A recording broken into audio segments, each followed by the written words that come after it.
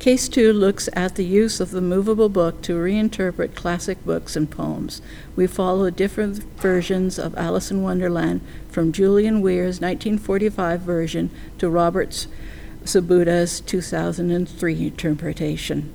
From this beloved classic, we move to a new version of Edgar Allan Poe's The Raven and Bram Stoker's Dracula, animating both works. Both latter works are dark and definitely not meant for young children.